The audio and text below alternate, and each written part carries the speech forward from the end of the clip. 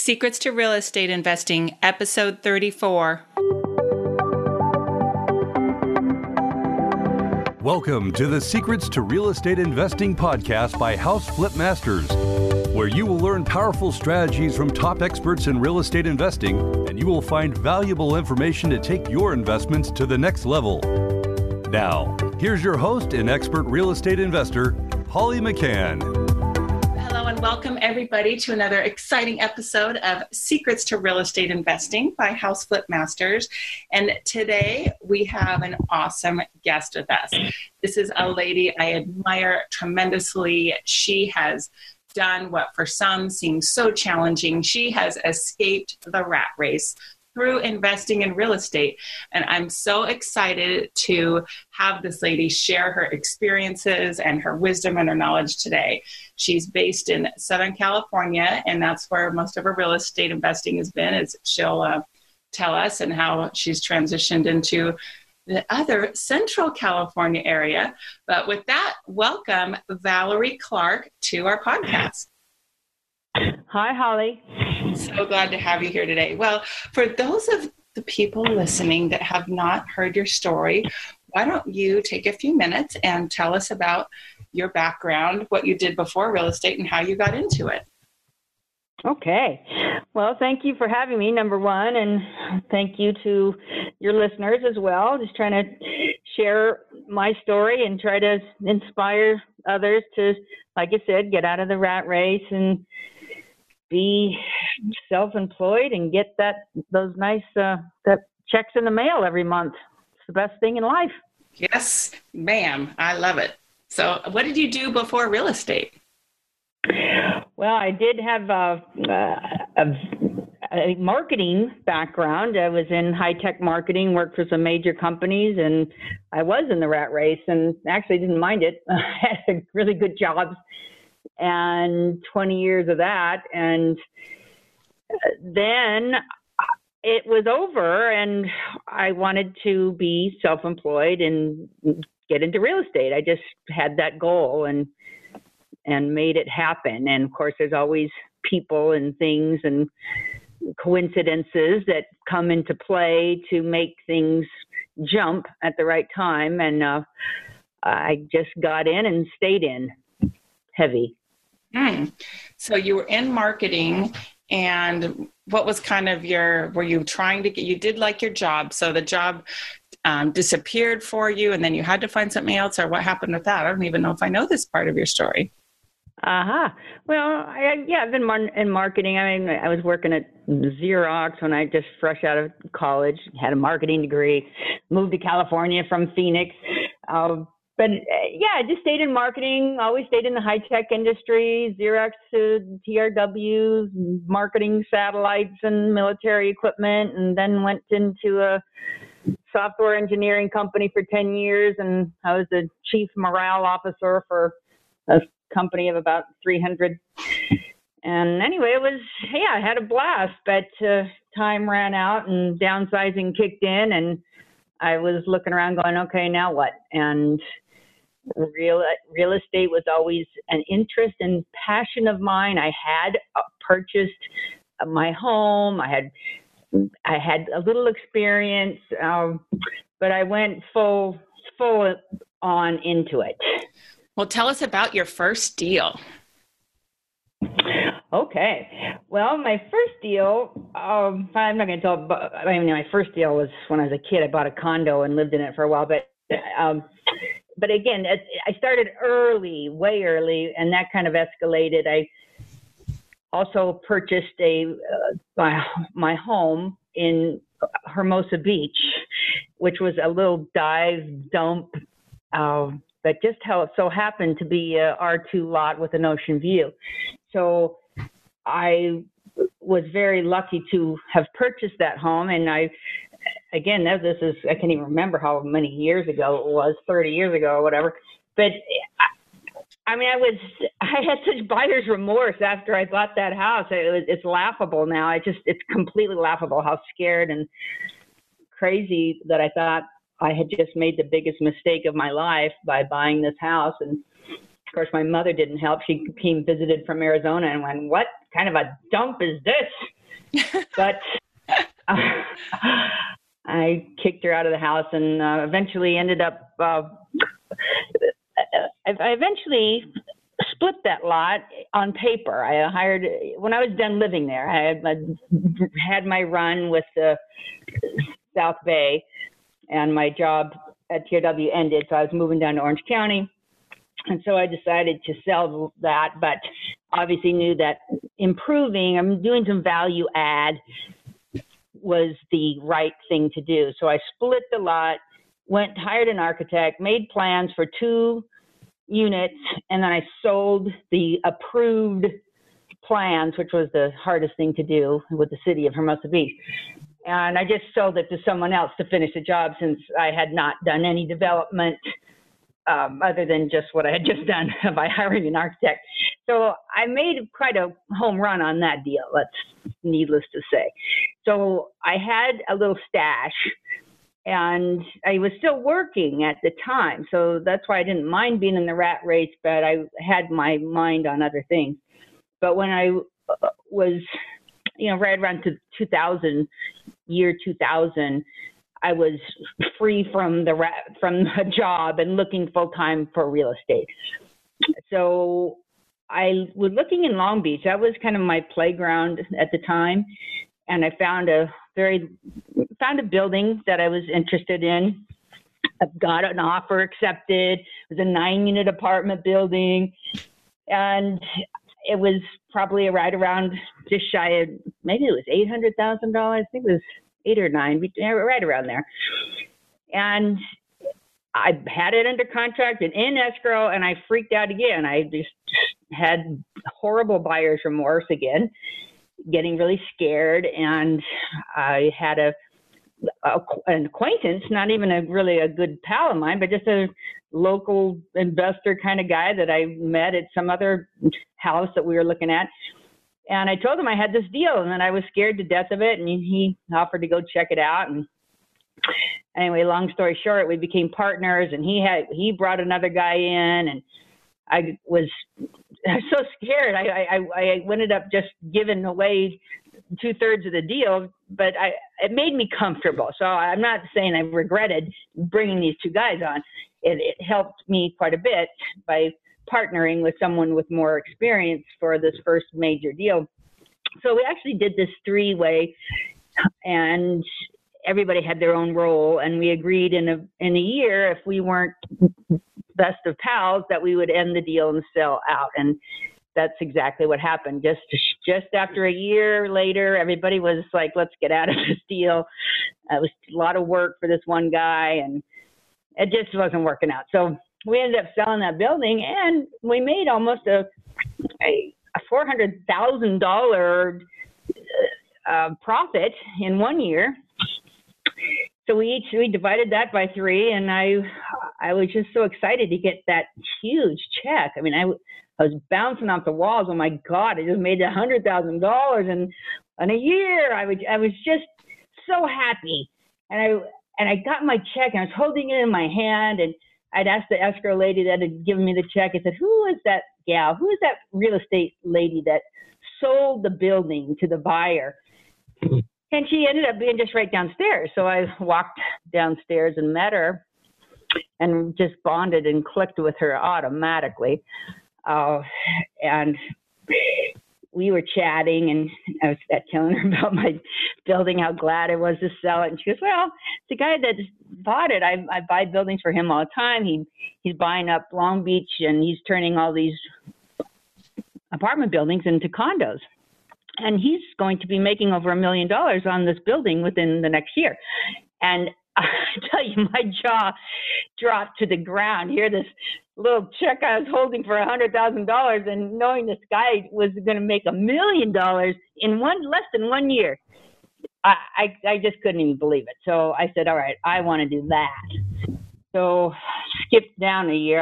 I bought something else, and while I'm learning the condo business, I had put my money into another Long Beach building. And again, the timing, this is just early 2000s. Things were going up. You couldn't go wrong, basically. So everything I bought was just appreciating so quickly. So while I'm researching condos, I had purchased another building, and I sold that within a year and made another big chunk of dough. So I wanted to do these condos. So I bought 2 pretty much side-by-side buildings. And again, timing. Money was easy to get. So it's not now. So it was so easy. You just had to have a breath to get, a couple $1 million of a line of credit, which I did, and got construction loans. I mean, money was just flowing. So bought 2 buildings side by side, gutted them. They're 8 units each. So I did 16 condos in Long Beach, kind of not in the greatest area, but I didn't mind that. And they were very easy to sell once you made them into condos. Again, money was easy. So for these first time buyers, so they could walk in and I'd pay the closing costs. They could pretty much get this condo for $300,000 with no money down and own it the next day. It was that easy. But I got in at the kind of the tail end. So now it's like 2005, 2006, things are slowing down, money's getting tighter. I ended up selling 14 of the 16 and just held the last 2 because I tell you, they went down to half price. I mean, everything was just falling. The sky was falling. So got out of that. I held on to a couple of the rentals, and that kind of just changed my mindset from to have that rental income was very nice. So it piqued my interest to, instead of being such a flipper, to maybe have more of a consistent stream coming in. So I decided to keep some rentals, but still flip. I mean, once you start flipping, it's kind of hard to stop. It's fun, it's challenging, it's exciting, until you get your toes stubbed a few times. But it is fun. So I did that for several years and flipped not as many as you have, but I did flip. I was doing 3 or maybe 3 a year. You're doing 3 a month, but I was doing them slowly and fun, and I was making my goal, and it was working out. And then that dried up, and especially in Orange County in Long Beach, where I was playing. No way, the deals just disappeared. Anyway, please feel free to jump in. I could babble all day, so please interject something. If you can go back a little bit. So you were initially buying buildings to hold as rentals, and that's what your first one was. And then you decided to do the condoizing, which you did. And then from there, were you flipping single families, or is it multi-units, or what was that? Mostly single family. I mean, I did a 4-unit building in Long Beach, but I flipped that. But mostly homes that I would actually flip, buy them. I aligned with a company that was a hard money lender that was buying at the auctions, and then they'd mark up the house and sell it to me for cash, and they'd make a lot of money up front, but I'd get a pretty good deal, even though I had to fix the house and then sell it. And I do have a real estate license. It's not active, but I have had it for 30 some odd years. So, and I don't ever use it, but I still have it. So some of these I sold myself at the end when I was active. So it worked out pretty well to sell it retail. So that was the end of my flipping days, though. I mean, I did enough to where I had this threshold that I had to make this amount of money or I wasn't going to flip it. And my threshold was too high. I was astounded at all of my pals that were flipping deals, and they were happy to get $10,000, $20,000 on a flip. And I'm going, oh my gosh, I don't want to do that. My math must be wrong. So I just didn't want to flip anymore. The risk started getting too high. So, well, hey, if I can, that was the change. That was the big change that I just went all into rentals.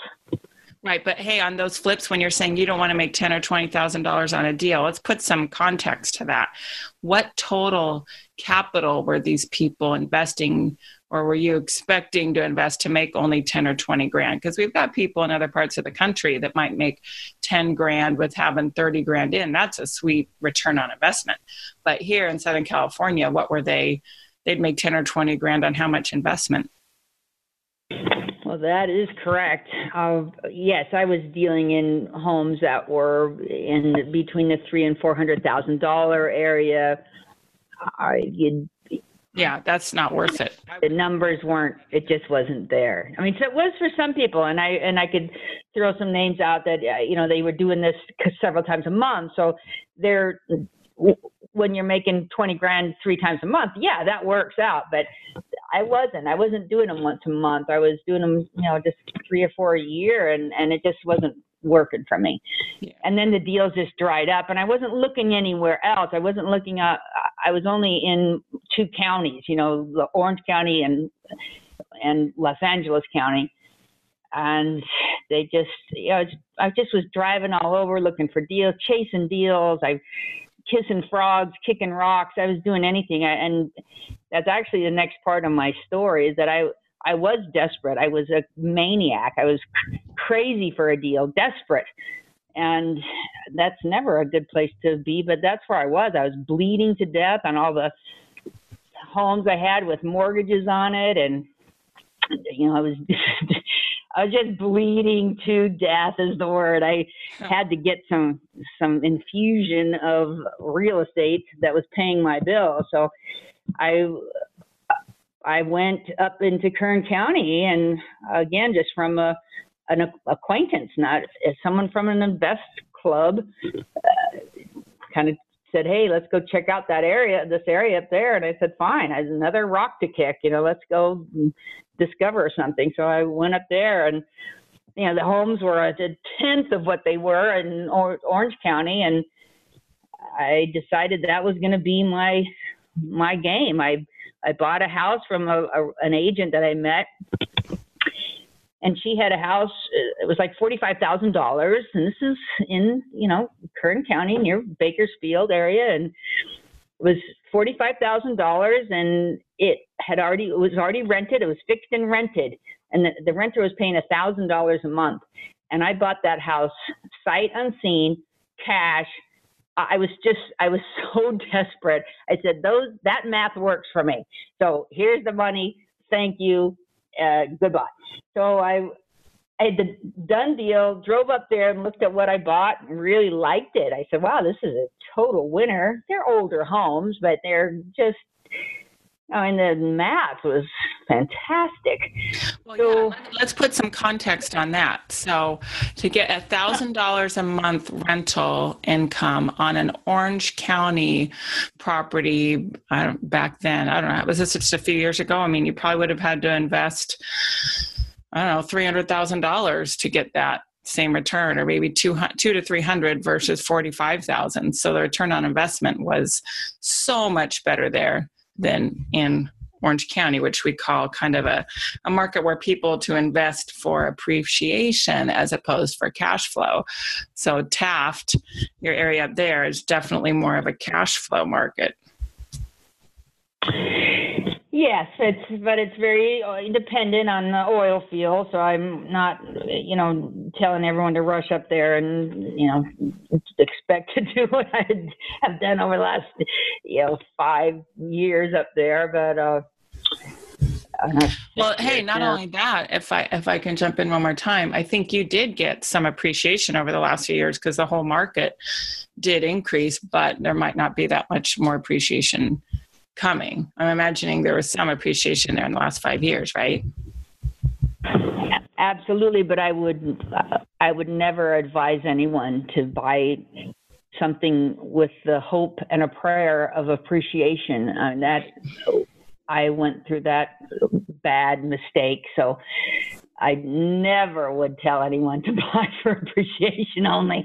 I buy on the numbers. I am a mathematician now. That's my occupation. I can do the math. If it works, I buy it. So no appreciation is calculated in for me at all.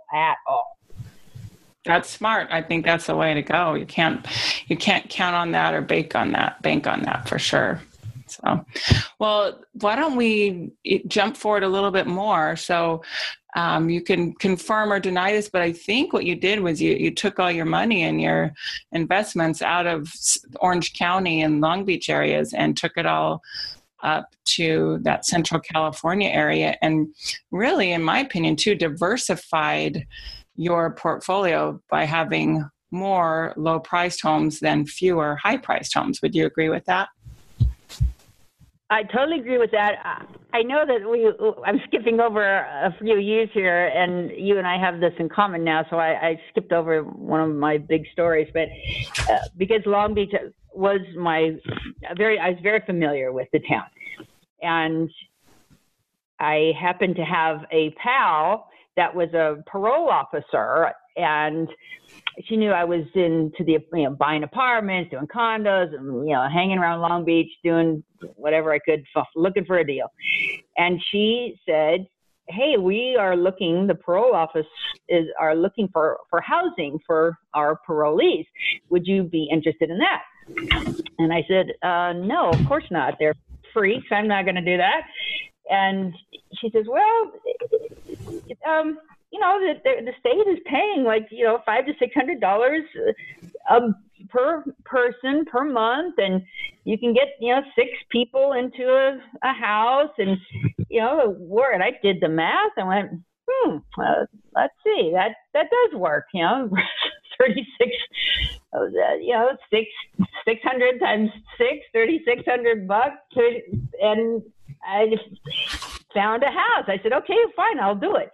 I bought a house. It was a fixer house. I bought this house in Long Beach. It was total REO junk house, but it was on a busy street, and it qualified, which is very important. It qualified for the parameters of the parolees, where they could or could not live. And I had that marked out on my map of where I could look, and I found this little dumpster, and I bought it, fixed it. I think I bought it for like $205. It was totally junked out. So I had to stick about $30 into it to fix it up and to furnish it. And even before I had the last layer of paint and the bunk beds delivered, I had 6 guys waiting with their $600 in their hands to come in, to move in. Fantastic. So I said, wow, I love it. Yeah. It was shocking. It was good. So it got me a little more interested in that. It happened so fast, and the parole officers, and I started meeting more of the officers, and they said, "Hey, I got 3 more guys. Can you put them up?" I said, "No, I'm full," but I bought the next door building, and it was a apartment building, a 4-unit building. So instead of 6, I could get 24 guys, and multiply 24 times $500 to $600 and a month, and the math worked again. But I had run out of money at the time, so I would never let a deal go. I knew it was a fantastic deal. I was never going to let it go, so I had to go deal with the hard money loan sharks. But they're my pals, and you have to swim with them occasionally, which I did. So I ended up getting the money very quickly, and my hard man met me up there, wanted to see what I was doing, because once I tell him what I was doing, he wanted to see it. So I came up, looked at it, and said, "Yeah, I'm okay with it." So I actually refinanced my first house that I had purchased with cash. I refinanced the house, and he also helped to finance the purchase of the 4-plex.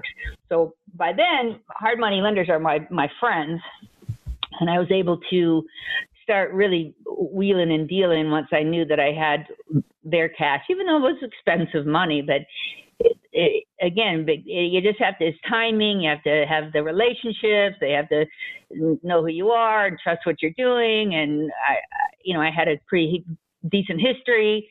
So he said, "Yeah, here's a checkbook, as long as you pay me my 10% and a couple of points, have as much money as you want." So it worked out. I feel like I was a warden for 6-7 years. Well, tell us, how were the guys? How were your tenants? Were they good overall? Were they problems? Were you happy you did the investment, or were you regretful? What was your overall experience? I was very happy. I really liked the guys. I'm not saying we became friends, not friends with any of them, but friendly is the term. And they were very respectful to me and my partner. We were very hands-on with fixing it up, keeping it up. There was another person that had similar homes for similar clientele. And he was a horrible person, total slumlord. We just called him Bed Bug Tom. And he was just disgusting. And a lot of the guys that would come to my place from one of his places were just like they were in heaven. It's like, oh my gosh, this is like so nice. And you're used to gutting and fixing things up, so the places weren't horrible. They had nice tiled floors and nice counters and cabinets, so they were so nice. And word got around, and I just had as many felons as I could handle. And I handled them for 6-7. Then I got tired. I really just got tired of driving to Long Beach and dealing with the guys. It wasn't a bad. I won't say that they were horrible. I had, out of hundreds of felons that I dealt with, I had a couple of bad apples. But the beauty at the time was that these were not tenants; these were guests. That's a big difference. They were guests, and they had to sign all these forms, and the laws weren't applicable as a normal California tenant landlord law. So if the guys didn't pay their rent or they were problems, I'd call their parole officer and say, hey, I'm kicking this guy out, come pick him up. And I'd have a guy just bag up his clothes and throw it on the street. I mean, it was that kind of a daily activity, but you'd try to keep the really mentally ill people out of your homes. And the guys that were good, they're still there. I mean, I've had guys that have been there ever since I opened the door. So they don't want to leave. They, even off parole, they say, well, I just want to live here. So I like it here. I'm just going to live here. So anyway, I ended up selling those buildings. Actually, I sold the fourplex to you. So how the job and the business, and I sold the house to another investor. That was the only side that was a little difficult. I knew it would be hard to sell. I certainly couldn't just throw it on the MLS and say, here, come be a warden. Have a bunch of felons. I know. And just in case the audience is not hearing Val clearly, she is saying felons, O-N-S, not fellas. So yeah, these are guys that have been incarcerated and are out on parole. And yes, I took it over, and it's a lucrative business and it's going well. So thank you, Val. Yeah, well, just to be frank about it, I mean, these are sex offenders, so they're even more difficult. I mean, these were people that had a pretty bad rap sheet, and but again, they did not want to go back to jail, and that they looked at me and they knew I had one phone call away, they'd be back in jail. So they were treated me with the utmost respect. I mean, if I told them to clean up their room, it'd be done in 10 minutes. But so it just wasn't interesting. I just got tired. Like I said, it was a lot of time. The money was friggin' fantastic. The cash flow, unbelievable.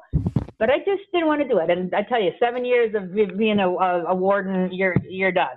So I'm glad to hand the keys to you and to Mike, the other guy that bought the house, and he's happy. I hope you're happy. And again, reselling it, the exit strategy is the one that was a little difficult, and you'll find that out when you try to sell your building. So that was that story. So yes, I skipped over a few years in Long Beach, but again, getting the mindset back to, hey, I like that monthly money instead of the annual big chunk of $100,000 or whatever I was going to make on one big deal. and I did this change. You had to just turn around and change your mindset, and which is what I did. And that's when I said, okay, I'm just going to go with normal rentals, single family homes, little multi-family when I can find them. But yeah, I just went all in up in Kern County, and still looking for other things, other places. But I just bought another one a couple of days ago. So I'm so involved, and I know every street in town, and probably own a house on every street in town. And so I can't turn them down when they're such a bargain. I just can't believe it. I'm very happy. I love it. I'm the same way. I mean, we're deal addicts, and maybe that's what makes us successful. And I think it's really fun. I'm sure this is still a fun venture for you. It's not, you don't dread it. It's just an exciting, fun way to have control of your own destiny financially and make money. And you're providing good, safe, clean housing for lots of people.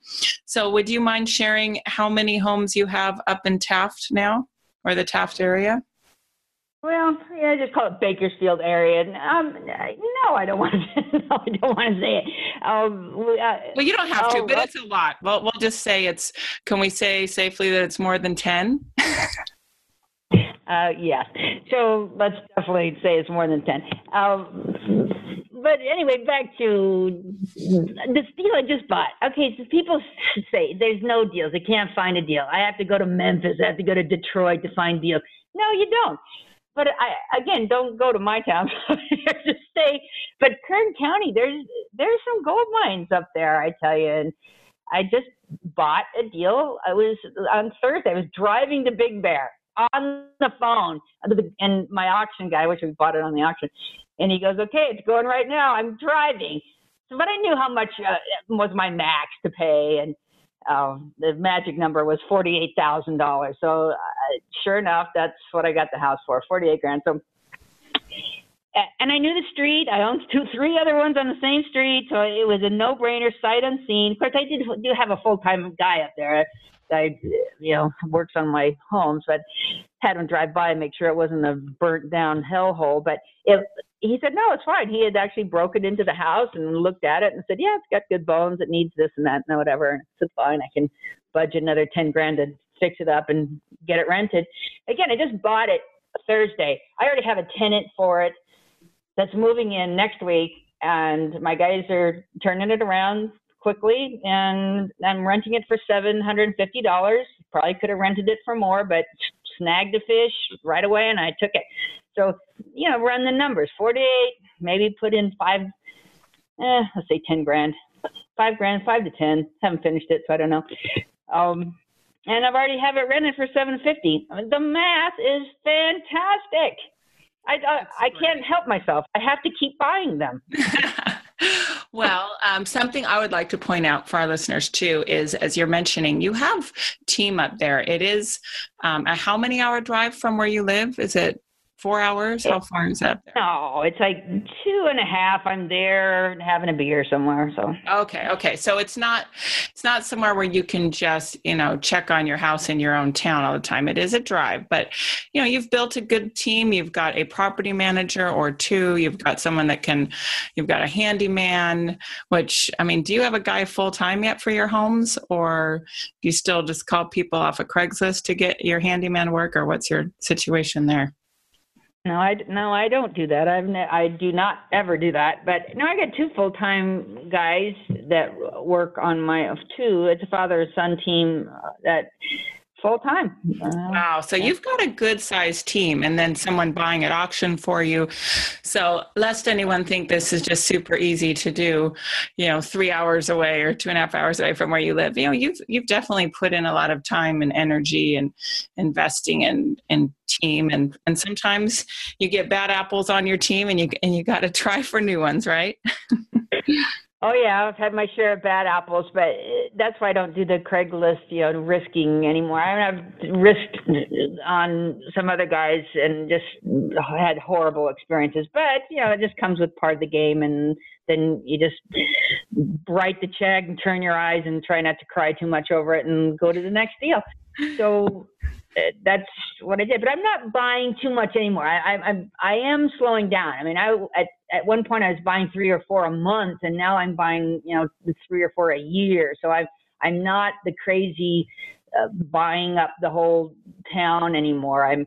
I'm just fixing the ones I have, taking care of my tenants. I'm really backing out of the very aggressive moves that I was making, and I feel comfortable about that. And that's the main thing why we do this, to feel comfortable. Feel comfortable with the money, but I also want to feel comfortable by not, being such a rabid rabbit up there. But now I do this all from my home. I do not need to go there. I do not need to look at the properties.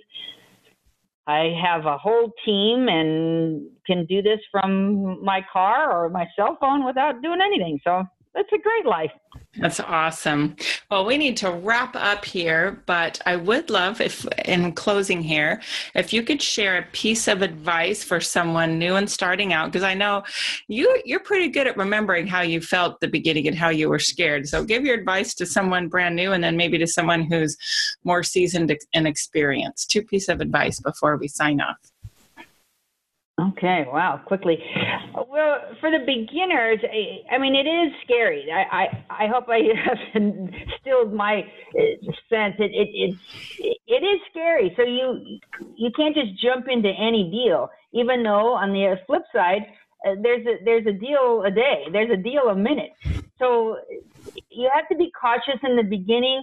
You have to be knowledgeable. You have to be connected with people, and that's how you're going to get a deal, unless you just something pops in your lap like an ant dies and gives you your house. But I mean, you must have relationships with people. I encourage everyone to go to any club, local clubs. They're everywhere, and that's where I found a ton of my deals, a ton of my contacts.